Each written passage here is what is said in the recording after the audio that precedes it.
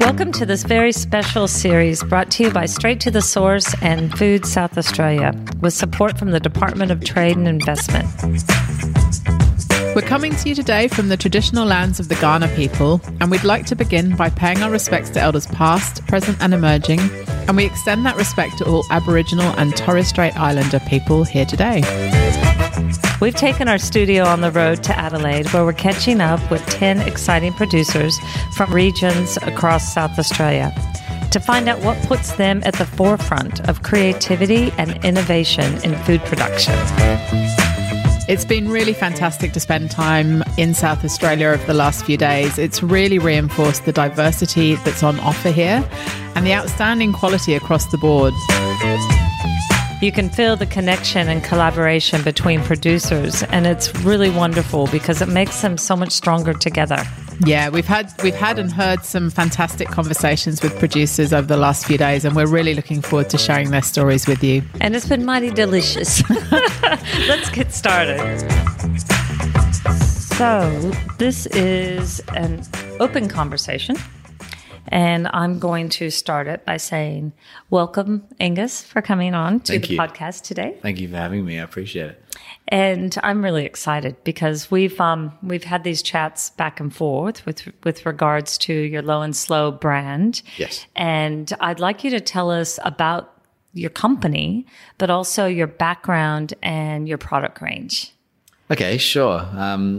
Low and Slow American Barbecue is a company that is essentially based around our restaurant in Port Adelaide, South Australia. We are an American-style barbecue restaurant, quite small, but we've got lots of personality and lots of attitude, I guess. And previous to that, we began as a food truck or a food caravan, sort of inspired by my partner and I's travels throughout the southern United States, just sort of seeing that sort of low, slow smoking style of cooking that we were unfamiliar with. How long were you traveling in the States? I first went when I was freshly 21. And I was there for probably 2.5 to 3 months. And then after that trip, a few more throughout the sort of early to mid-20s. My partner, who's also named Angus, convenient. Yeah, it is. We'd just never seen anything like it before. The offset smokers and, they're quite big and confronting, but also very intriguing, cooking the fire and the smoke and the smell. It's very ceremonial, isn't it? Yeah, it is. It very is. It's got all that in it. And we were just sort of thinking about, imagine if people at home could see this, because Australians love, cooking outdoors. They love their barbecues. But we were just sort of thinking, why is the best thing that we can get our hands on is some sort of overcooked burnt sausage and maybe a lamb chop or something like that. We were sort of thinking, why are we deprived of this at home? We were very, very excited by that food. Are you a chef by trade? No. So I was working back in my sort of late teens, early 20s. I was working retail, surf shops and that sort of thing. And I only really got into cooking and hospitality through, that trip and coming back. My partner, who I began the food truck with, was a chef. But we'd always cooked together at home and that sort of thing. So I guess I was probably, his apprentice in some ways, but we sort of began this food truck out of one idea from two people. We both, I guess, brought different strengths to the, he had the cooking side and I sort of had the retail customer service side, and we sort of brought that together.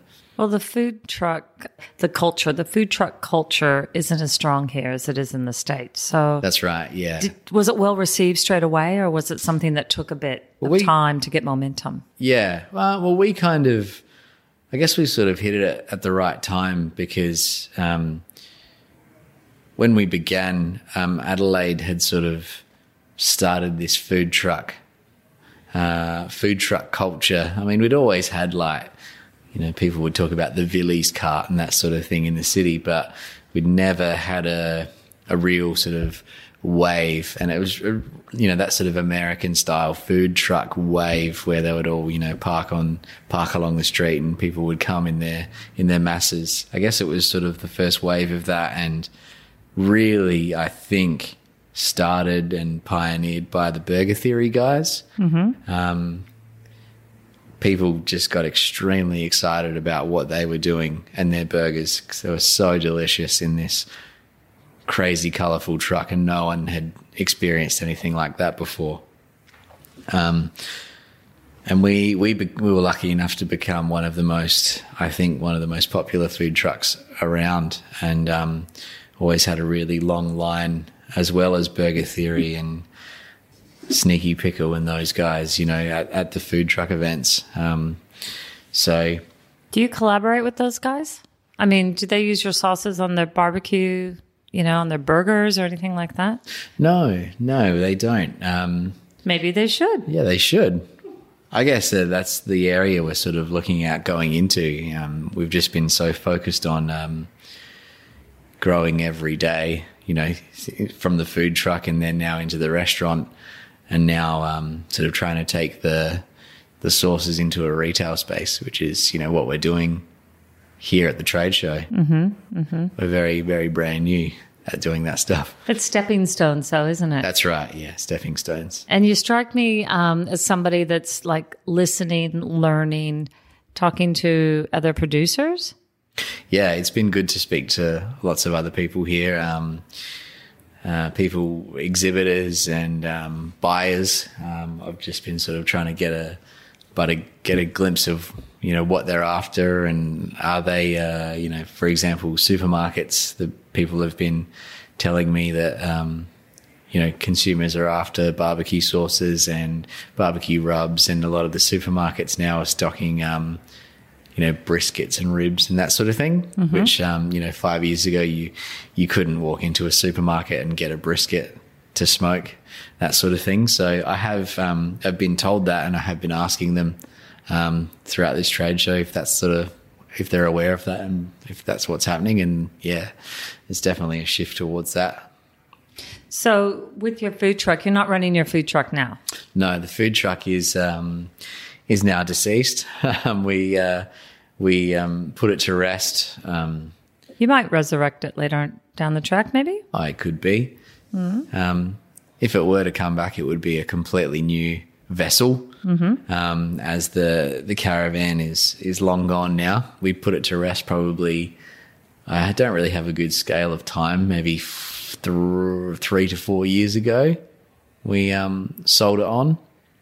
There was just, I think from our perspective, the focus on the restaurant was way too important, and we were having some, issues spreading our time between the food truck and the restaurant. The restaurant deserves our full focus. And how many seats? We're quite small. We can do about 36 people inside, and then we've got another 12 to 15 seats outside. So we're quite limited in our space, which is why we do sittings. So on the weekdays we do a 6:00 and then we do a 7:30 sitting. Mm-hmm. And on the weekend, like a Saturday night, we do a 5:00, a 6:30 and an 8:00. And it's basically just getting the tables turned over. And on a Saturday night, we'll do that 3 times, which is a lot of work, but very exciting. So traveling down the South in the States, I mean, each barbecue is different, right? That's right, yeah. No two sauces are really the same, because when you go to, Louisiana, or you go to Arkansas, and you have these barbecues, are you looking for consistency, or are you just going with each batch has its own kind of personality and flavor? I think if you're traveling through the southern states looking for consistency in barbecue sauce, you probably won't find it. Mm-hmm. it's, as you were saying, it's lots of different sources from different regions, and even people from the same region, they can't agree on a sauce. There's lots of different styles, whether it be like a vinegar, very sort of liquidy vinegar based sauce, or like the thicker, stickier style. Whether or not it's got black pepper, that sort of thing. You don't put corn syrup in yours, do you? No, we don't. No. So, and there's we've got a mustard style, which is you would probably find in more common around like Carolina, where they do it's all about the pork. And then we've got We've got very good Australian pork here. Yes, we do. Delicious. And then we do the tomato-based barbecue sauce is, sort of that Kansas sticky rib style. You find that in Texas as well.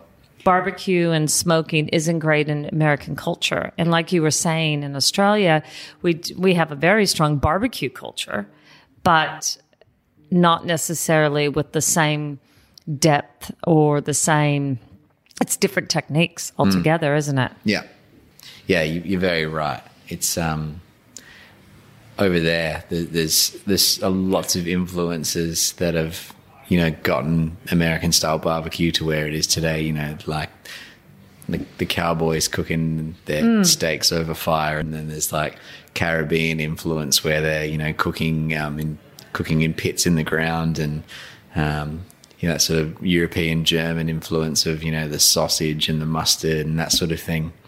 Does that just put fire in your belly? Yeah, it does. Yeah, it really does. It's one of those things where all these different people and cultures and stuff comes together and just creates something that's really amazing. And so, Delicious. what's your ultimate goal?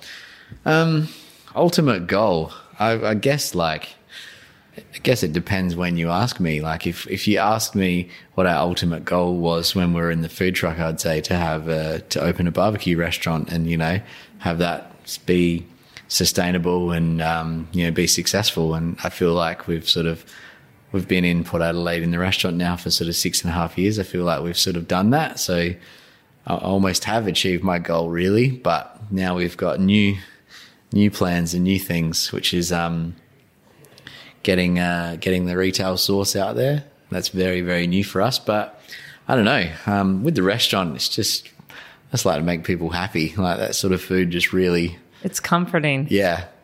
It's comforting. I mean, are you doing cold slaw and potato salad or cornbread? Are you doing cornbread? Yep. Yeah. You're a man after my heart. We do a pretty good version of a cornbread, which is always baked like freshly before service, so it's really nice. Yeah. When I first moved here, I started a company called the Condiment Connoisseur, and I created these seafood sauces using Australian tomatoes and mustard seed and horseradish and that sort of thing. And then I stopped importing, and I met an American chef who was from New York, and he had a restaurant in Sydney called Rattlesnake Grill. Mm-hmm. And he had fire roasted salsa, 2 chili jams, a margarita mix, and a barbecue sauce. Mm-hmm.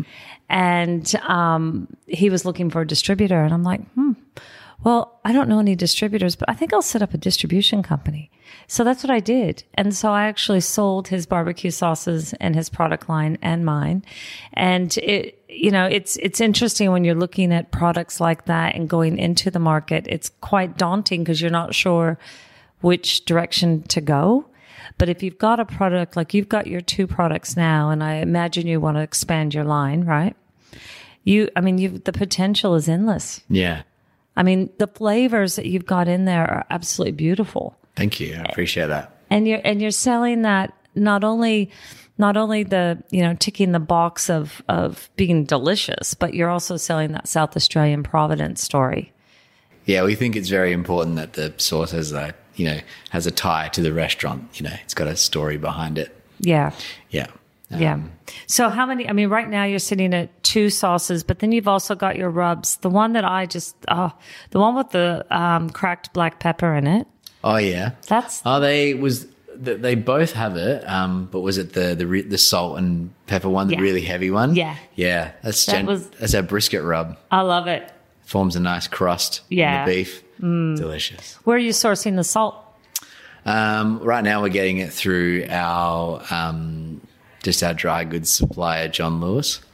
It's Pyramid Australian gourmet salt. You know, what's funny is salt isn't salt. You know, we've taken a lot of chefs to hand harvest salt in Victoria. We've taken them down to Whyalla in South Australia, to Olsen Salt. And salt isn't salt. And you've got to look at your, purpose for use. That's it. And once you nail it, and you've got, like in your case, you're saying it's got that perfect crust and it's, ticking all those boxes. I mean, that in itself takes a lot to get to that point. Yeah, that's right. You can't just be any old salt. You wouldn't want it to be the same salt that you're, salting your potato water with, because that's a different thing. Mm-hmm. Yeah. For our listeners, where can they find your products, Low and Slow? I love the name too, by the way. It's very cool. And your logo's cool too. I'm sure there's a story behind it. Oh, it's just a extremely bold yet playful little logo. There's lots of sort of things going on in there and a fair bit of movement. But it's become pretty recognizable, we think. So we're very happy with it. Where can people find your product? At the moment, it's for sale in store, in the restaurant, and on our website. But we're looking at... Are you looking for a distributor? Possibly. We're looking hopefully to get into Drake's and Foodland, which is very, very exciting. And that's why we're here at the trade show, because as I mentioned, we are so brand new. We need all the help we can get. Well, if there's any distributors out there listening to this podcast, you definitely want to check out Angus and Low and Slow, because the flavors, the packaging, and the heart and soul is definitely there. And you've got quality ingredients. And, recipe for success, really. Now you just need to like you said, stepping stones. That's right. Get to the next level. Yeah. How has working with Food South Australia helped with that? They've helped a lot. We had signed up to the National Trade Program, and I almost the amount of information was almost overwhelming, but it was very, very, very good. Darren and you guys have been really great. Wonderful. Yeah. Well, hey, thank you. And thank you. Yeah, thank you for having me on. I look forward to coming to the restaurant. And like I said, my mom was from Arkansas, and I've got Southern food like in my blood, and I just value and love it so much. So I'm really glad you're doing it here in South Australia. Thank you very much. Thank you.